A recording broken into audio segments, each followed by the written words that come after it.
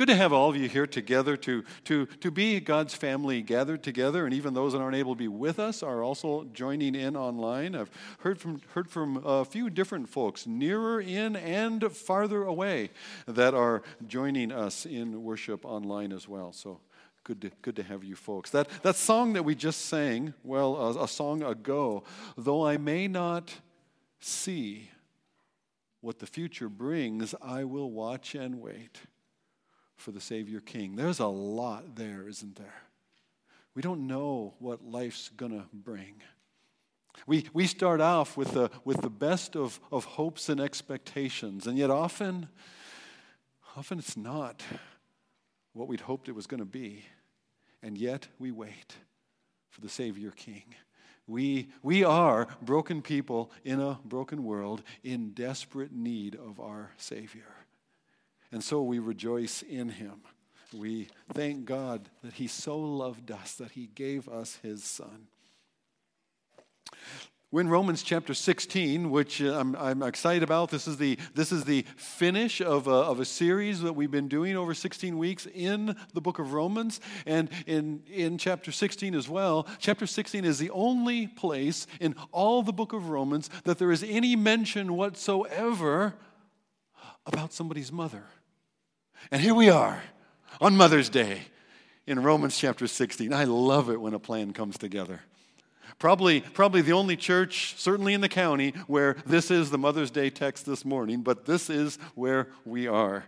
So I'm looking forward to that. Romans 16 isn't about mothers in general. It's more about family. It's about not just your family, it's about our family. It's about God's family. Now, family can be great, but too often, in the midst of this world needing redemption, it is not. In fact, this holiday that we celebrate today, Mother's Day, has kind of a mixed response. I don't know if you're aware of that, but for a lot of people, Mother's Day stirs up feelings in them that aren't all warm and cozy and wonderful, but are feelings of regret or of loss, a pain of loss of what should have been, of what was, or maybe it's pain concerning what never has been. And so that's part of it as well, and that's kind of a microcosm of life and life together in relationship with others, where there is hurt and loss and brokenness. And yet, God has called us to be family together. That when I was growing up, in my own teen years, I didn't have a great home relationship with my mother. That I grew up in a broken home, and in my junior high, middle school years, my parents were divorced, and I had no idea.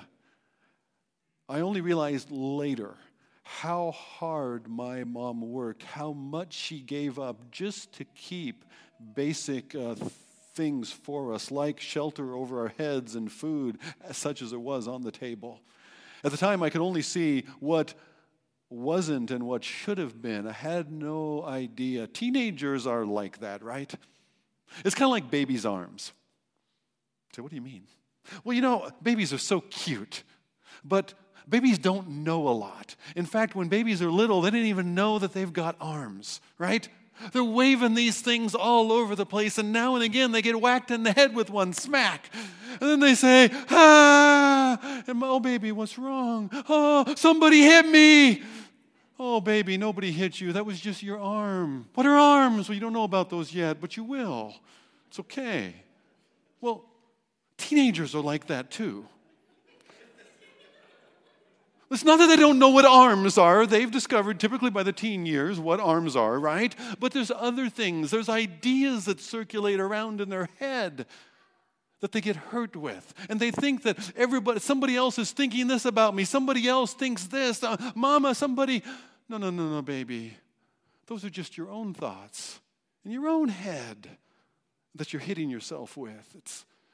And along the way, you grow out of that and you realize it's not nearly so important what I think about me, what somebody else thinks about me. What's really important is what my God and Savior thinks about me and says about me and has done for me and has established me.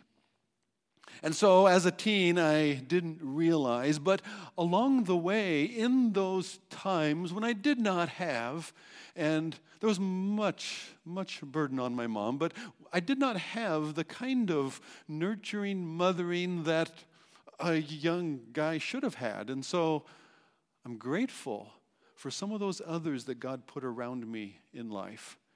And it happened in that same time in my teen years. I came to faith in Christ, and God surrounded me with some others within the church as well. I think of one of these who was like a mother to me, who gave me my first study book. She gave me a Strong's Concordance, an Englishman's Concordance of the Greek New Testament, whatever that is, right? And a whole Bible commentary.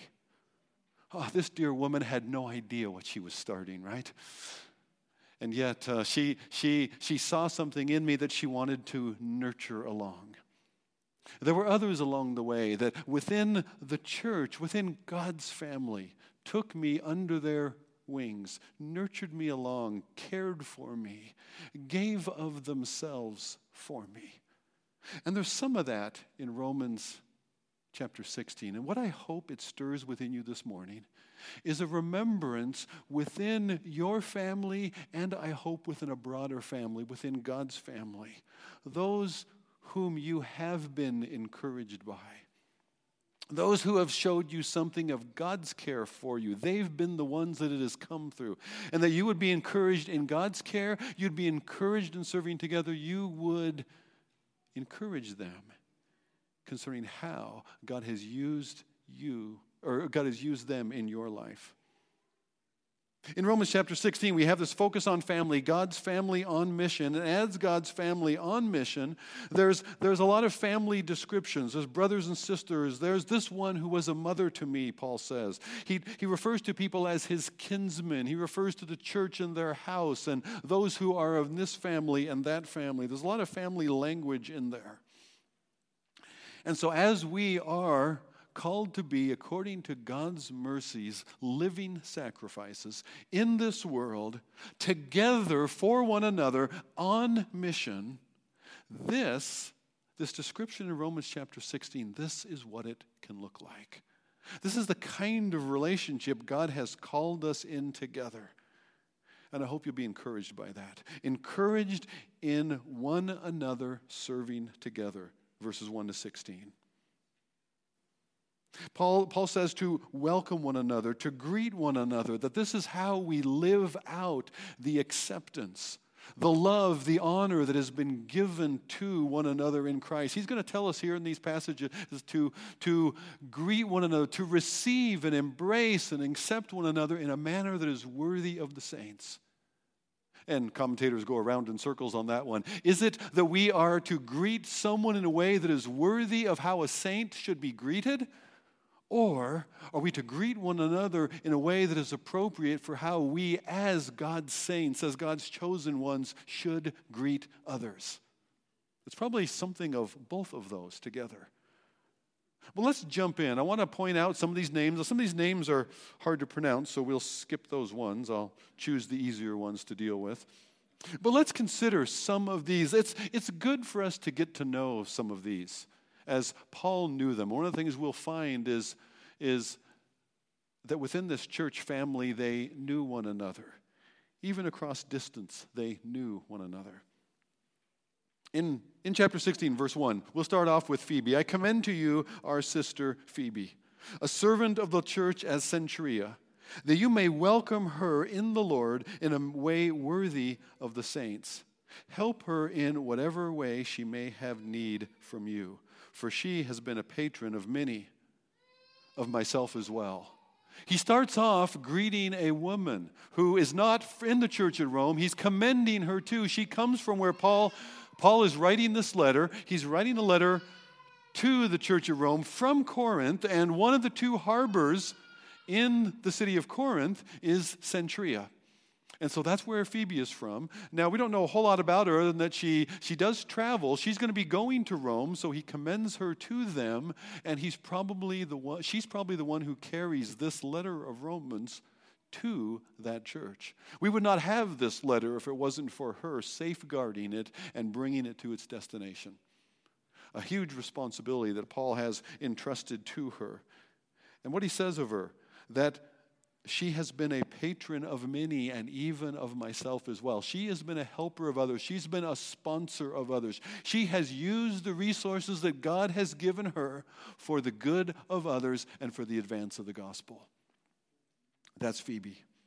Along with Phoebe, we meet Priscilla or Prisca and Aquila. Prisca is more the shortened family name, a nickname. My fellow workers, there's a closeness here, in Christ Jesus, who risked their necks for my life. They risked themselves for him, to whom not only I give thanks, but all the churches of the nations give thanks as well. Greet also the church that is in their house. Now, something about Priscilla and Aquila. Paul first meets them when he first arrives in Corinth. He's traveled from Philippi to Thessalonica, Berea, Athens, and now Corinth. And there in Corinth, he writes back to the church at Thessalonica. And at Corinth, he's received into the household, or into the business at least, of Priscilla and Aquila, who are tent makers. They are canvas craftsmen. We think in terms of tents, and there were those that would come, and there were a lot of tents sold, temporary dwellings sold in Corinth for people who would come for games and for other festivals there. And that would be the temporary lodging they would stay in. But they also sewed, they made and repaired canvas sails for ships. And with harbors on either side of this narrow land bridge that connected the peninsula to the mainland of Greece, Corinth was well situated for such a trade. Now they traveled they were in Corinth, they're originally from Rome. They were exiled out of Rome by the Emperor Claudius when he said that no Jews could no longer live in Rome. That lasted until Claudius died. And so they were in Rome, they're exiled, they moved to Corinth, but from Corinth, after partnering with Paul in Corinth, they move on with Paul to Ephesus. In fact, when Paul continues on to Antioch and Jerusalem at the end of that second journey, they remain in Ephesus, preparing the ground for when Paul is going to return and spend those fruitful years of ministry in Ephesus on his third missionary journey. So they were critical not only to all the churches in Asia around Ephesus, but the church in Corinth, and now back again in the church in Rome, and hosting some of that church in their own home. There's a bunch of other people that are listed here, and it's interesting what the church looks like. There's 28 people in all, at least 3 house churches. There's couples and individuals. Women are going to be prominent in this list. In fact, we've seen that already. First, it's Phoebe, and then it's Priscilla mentioned even before Aquila, her husband. They come from diverse backgrounds: Jerusalem to Rome, Persia to Lydia, from Greece to Asia. They are veterans of ministry. They are newer believers. They have endured trouble. They are those who have enjoyed privilege. Jew and Gentile, slave and free, everyday unknowns and historically well-knowns, all together gathered in the gospel. What are they commended for? They're going to be commended for supporting Paul and others, as we've seen, risking their own lives. Women who worked hard. They worked until they were weary. Endured imprisonment and trials, opened their own homes for ministry. I was told earlier this week that in the course of doing a whole bunch of interviews and employing people at work, something that was heard over and over again is people want to work on significant things with pleasant people who will work hard too. They will join in. They're going to work hard. This is the team I want to join and be a part of, and what we do matters. That is God's family on mission. That is the church. This is God's enterprise all over the world, extending His mercy in all kinds of diverse ways for children and adults, and caring for seniors, and even in hospitals and schools, and that those whom God has created might know Him and might be restored into relationship with Him, reconciled to God and reconciled through Him and His peace to one another again. This is what God has called us into in the gospel.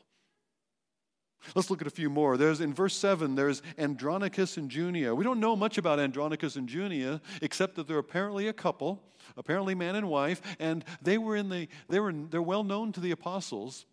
They also have been fellow prisoners. They have invested in the gospel to the point that they have been imprisoned because of it. They were in Christ before Paul, back when Paul was still persecuting the Christians. These were believers. They might now Paul comes to Christ pretty early, right? Around about Acts chapter 9. So they may go all the way back to Pentecost. There is Apelles, verse 10. Apelles is approved in Christ. Now, to be approved means that he has been tested and proven. He's gone through trouble. There has been hardship, and there will be. You'll experience it too. But Apelles has gone through it, and he's remained faithful. His faith and character have been proven through the hardship and through the difficulties. I'm reminded of Awana, where we saw that, I don't know if you heard, one of our teens in Awana recited for us, did a scripture reading of Romans 15 last week, although it wasn't a reading, it was a recitation from memory. And then went over to Awana in the second hour and recited the entire book of Romans from memory. That's approved workmen. Not ashamed of the gospel, but invested in the gospel. I think of Romans chapter 12, that approved.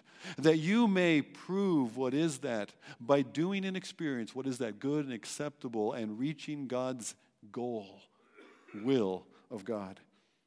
Apelles is approved. In verse 10, he mentions those who are of the household or family of Aristobulus. Now, who is Aristobulus? Aristobulus is most likely the well-known grandson of Herod the Great.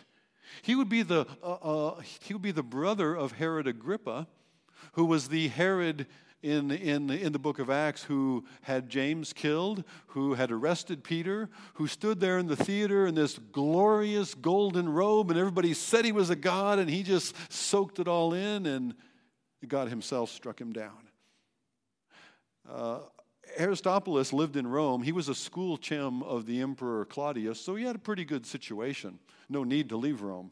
And one of his advisors, one of his friends, and yet those within his household, those within his family, maybe, those as part of his estate, servants and workers, those who were brought in and considered part of the family of one of the most well-known families in Rome, have come to faith in Christ.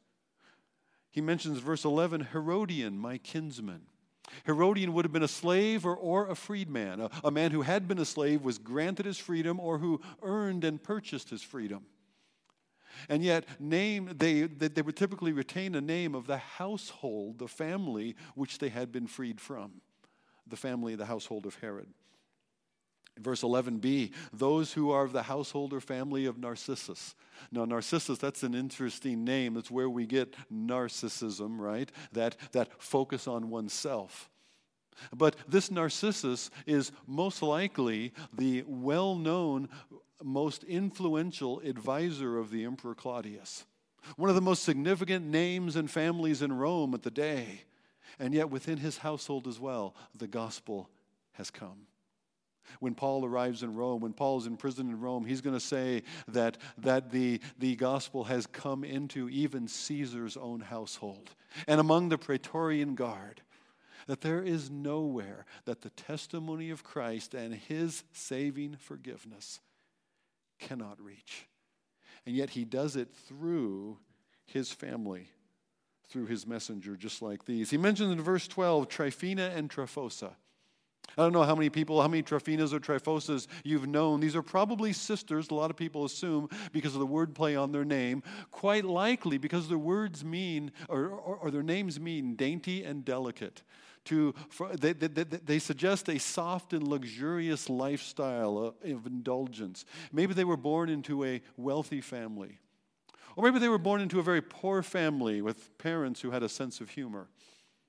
But what's said about dainty and delicate is that they roll up their sleeves. They have worked hard for the Lord. They have worked hard unto weariness. And then we come to verse 13, because it's Mother's Day. And we come to Rufus, Who is Rufus? We need to know who Rufus is because we need to greet Rufus. Well, Rufus is quite likely the Rufus who's mentioned in the Gospel of Mark as the son of Simon of Cyrene, the man who bore the cross of Christ to his place of crucifixion.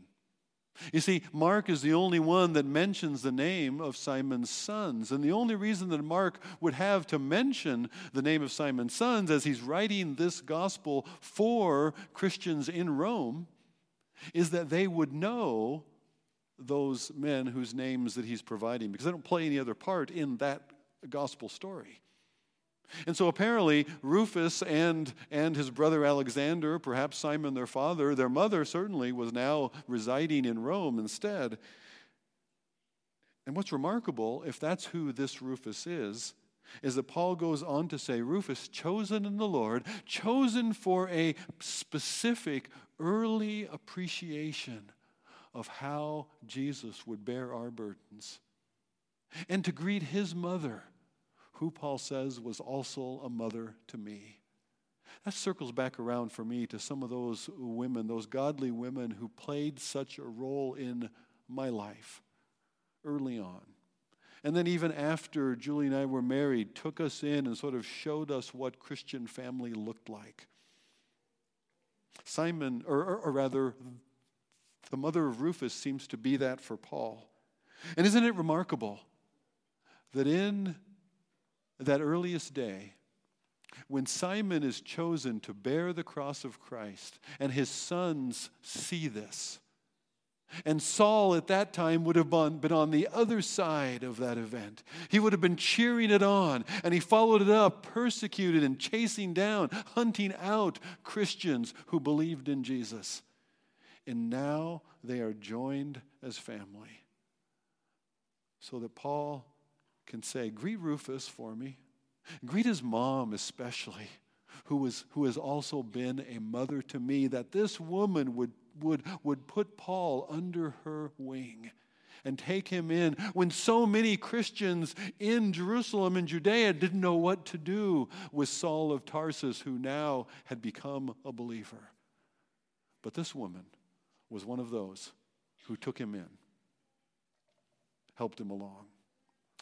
That's the kind of unity, that's the kind of bond together, outside our own expectations, even our own possibilities. That's what the gospel does in life. This is the family that God has called us to. Be encouraged and serving together with others on God's mission in the gospel. This is how we've been joined together. These are who we've been joined to. This is who we can be also for one another. Paul's kept up with them through the years, and all of his travels here and there, he knows so many people, 28 that he names. He knows these people in Rome. Not only does he know of them, he knows something about their ministry and their connection. Paul has stayed connected to these people. He didn't meet them in passing along the way, added them to his list, and moved on. No, they've stayed connection. There's a bond together. I'm reminded that lasting influence in the lives of others comes by relationship, not by authority. Paul doesn't pull the apostle card here. It's all about his relationship and his connection with this people. That's true in church. It's true among neighbors. It's true in parenting. Now, in parenting, when the kids are young, you exercise influence by control, right? You have control. You can say no, and remarkably, they listen, right? How long does that last? Until they're like 2? But along the way, as they get older, as they leave the nest, as they go out on their own, as they have their own kids, those grandchildren that you want to have time with, you find you don't have control anymore, but you have influence. Influence comes through relationship. It's earned to relationship. And so it's good to know some of these. It's also good to know some of these. We're in a church that you're able to know the people that are around you. You're able to join in ministry together, to rub shoulders together, to be in a small group together, to know and to pray for one another, to join in a class together, to be learning, challenged, growing together. Do that. Take advantage of that. Get invested in the lives of one another, that you might serve them, that God would use you, that you would grow together and have these kind of bonds. One of the things that has been heightened in this last year in the COVID era is that those bonds together have been stretched, haven't they? The people feel more alone and more isolated than they have before. And that's a growing trend in a social media culture anyway. We think we're connected, but we're more isolated. And now this has only aggravated and increased it. We don't even see each other's faces anymore. And greater is the need for life-on-life connection and relationship. Family is needed. And because family is needed, and because family, church family, God's family is where we can get our encouragement together, not only is family needed, family needs to be protected. You want to do that in your own family, right? Parents are going to safeguard their children.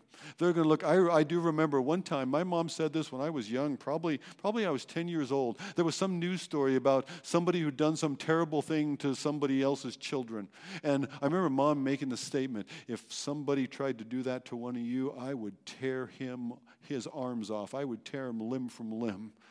Now, Mom wasn't normally a violent person. Well, she did have a paddle. But that stuck with me because the way she said it, I believed it. I believed that when her children were threatened, she would turn into Mama Bear. Family needs to be protected. Family needs to be protected from influence around. Your family, then your own marriage needs to be safeguarded and protected. You've heard of the man who tells his wife, look, when we were married, I told you I loved you. And if anything changes from then, I'll let you know. That is not the way to guard and protect marriage, is it? We know that. It needs to be nurtured. It needs to be cared for. We want to protect even our seniors, grandparents. We want to protect them from influences, from being taken advantage of, from being scammed through something they receive in the email that looks legit and yet is not.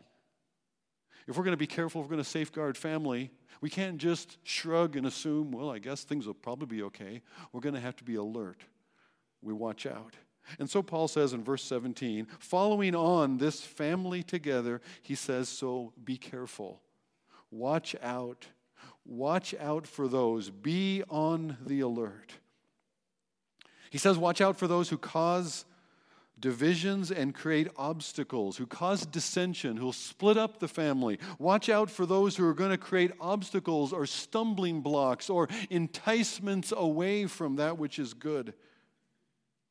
Things that are contrary to the doctrine, the biblical doctrine of the book of Romans that you have been taught. And avoid these. Stay away from them. Mark it down. Social distance. Avoid them. For such persons do not serve our Lord Christ, but their own appetites, their own desires. By smooth talk and flattery, they deceive the hearts of the naive, the gullible, the unsuspecting, and therefore trusting. For your obedience is known to all. It's good. You've been doing well, but let's not stop there. Let's not take it for granted. I rejoice over you, but I want you to be wise in what is good. I want you to be experienced in practice. This wisdom is applying God's truth into the realities of life. I want you to continue to be experienced in practice in not only knowing God's word, but living it out, stepping into it, knowing it by its experience, safeguarding your life, your family, those around you in the church, safeguarding them by your walking in God's truth. I want you to be wise in what is good, and I want you to be innocent, protected, untouched or untainted by what is evil. Now, what does that Let's unpack some of those terms a little bit. Those things that are contrary to the truth, creating obstacles, enticing away. I've heard from people recently talking about things that are happening in churches. In a sense, people are being enticed away from the gospel into other things. And all through history, there has been a redefining of Christ away from God himself in the person of his Son, stepping down from heaven, laying aside the prerogatives and the power of his deity, laying that aside and taking upon himself as God humanity, and coming in the weakness of our flesh, and living among us in this broken world, moving into our neighborhood, taking on the hardships, hungering and thirsting, and even joining us in our death, in our place. God himself doing that. And yet there's been for many a redefinition that Jesus is not God, he's the Son of God. Be careful. Or maybe he's a prophet of God, he speaks for God, but he's not God himself. Be careful. Maybe he's just a good moral teacher or philosopher. Jesus has got a lot of good things to say. No, this is the very word and expression of God. You want to know God? Look at Jesus. Jesus is God translated into humanity so that we could know him. There's a redefining of the gospel of grace to sin management. How to have a better life. How to have a successful career, how to have happiness at home, how can your kids do well in life. There's a management of our sin pulses, and if you don't do these things and instead do these things and follow that formula, life will go well for you. God's Bible is actually a guidebook for us to know how we can live a happier, fuller, and blessed life. How will we manage sin for our own better outcomes? And that sounds good, but it puts the imperatives before the indicatives. What I mean, it puts the commands that we have been called to ahead of those mercies of God that they are based on. That God's moral imperatives always stand on gospel indicatives. That what God has said about us and for us is the basis upon which we can now live new as living sacrifices. It's Romans 1:8, the gospel. For sinners justified by faith in Christ to new life in this flesh by the power of the Holy Spirit, because God has been, is being, and will be faithful to his promises. It's on that basis that we present ourselves a living sacrifice.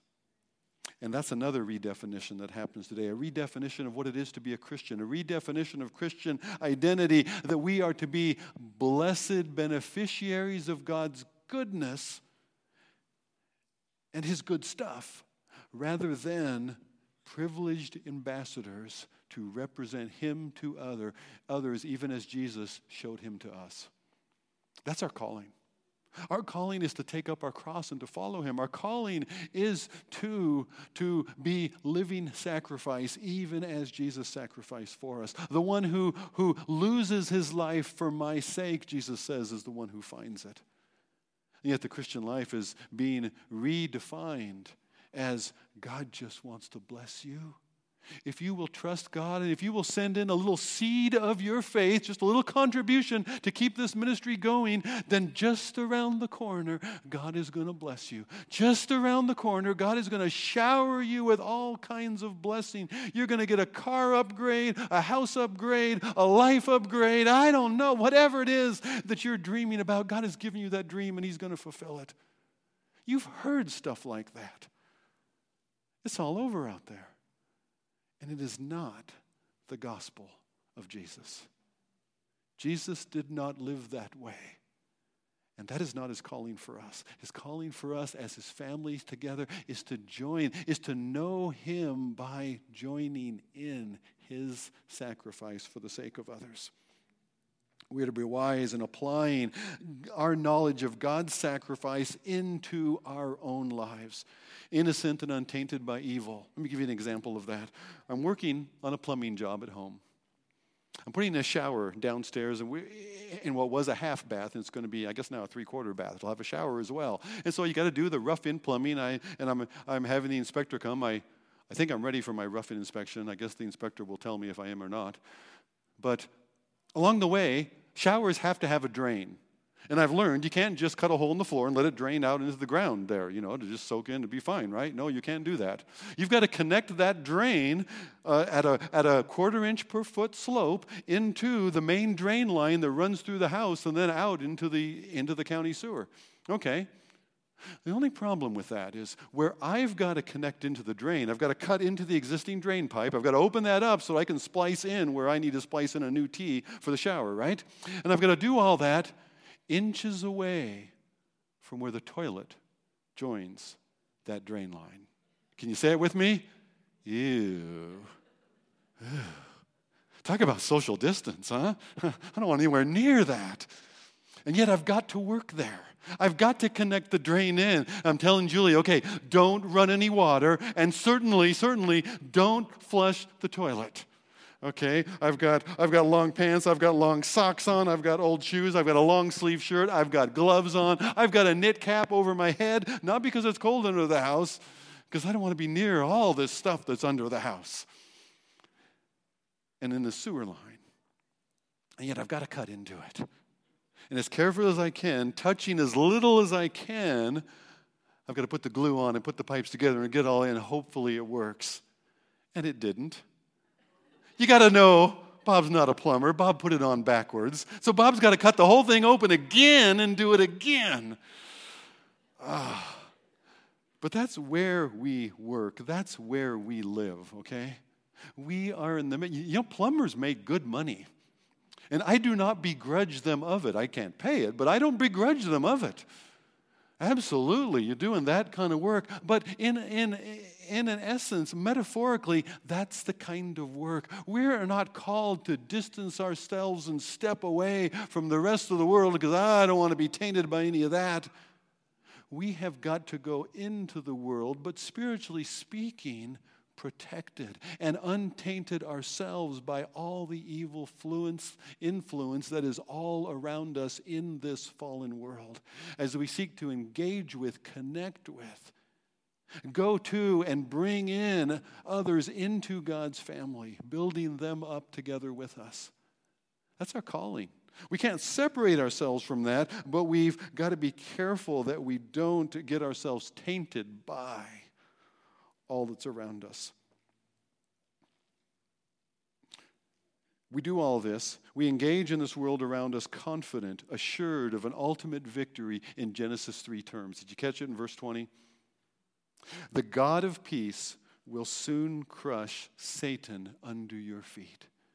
There is that promise from Genesis 3, the first gospel, that a seed would be born to the woman, and this descendant of the woman, he would bruise, crush the serpent's head.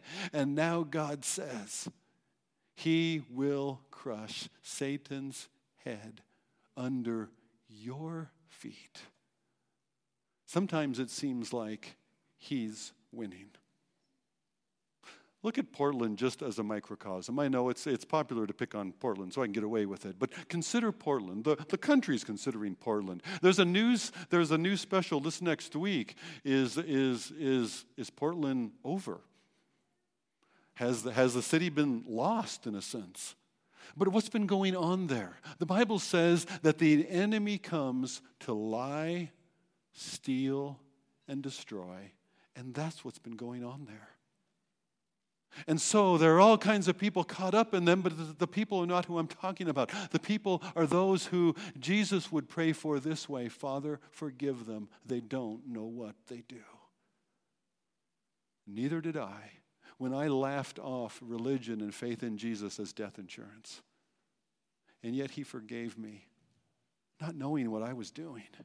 And so there are people all around us in this broken, rebellious world who share our same desperate need of our Savior. We do not wrestle against flesh and blood, but against principalities and powers. And so we can see that up front and close and right around us. And we see the lies of it. We see the destruction of it. We see the theft of what is good and right.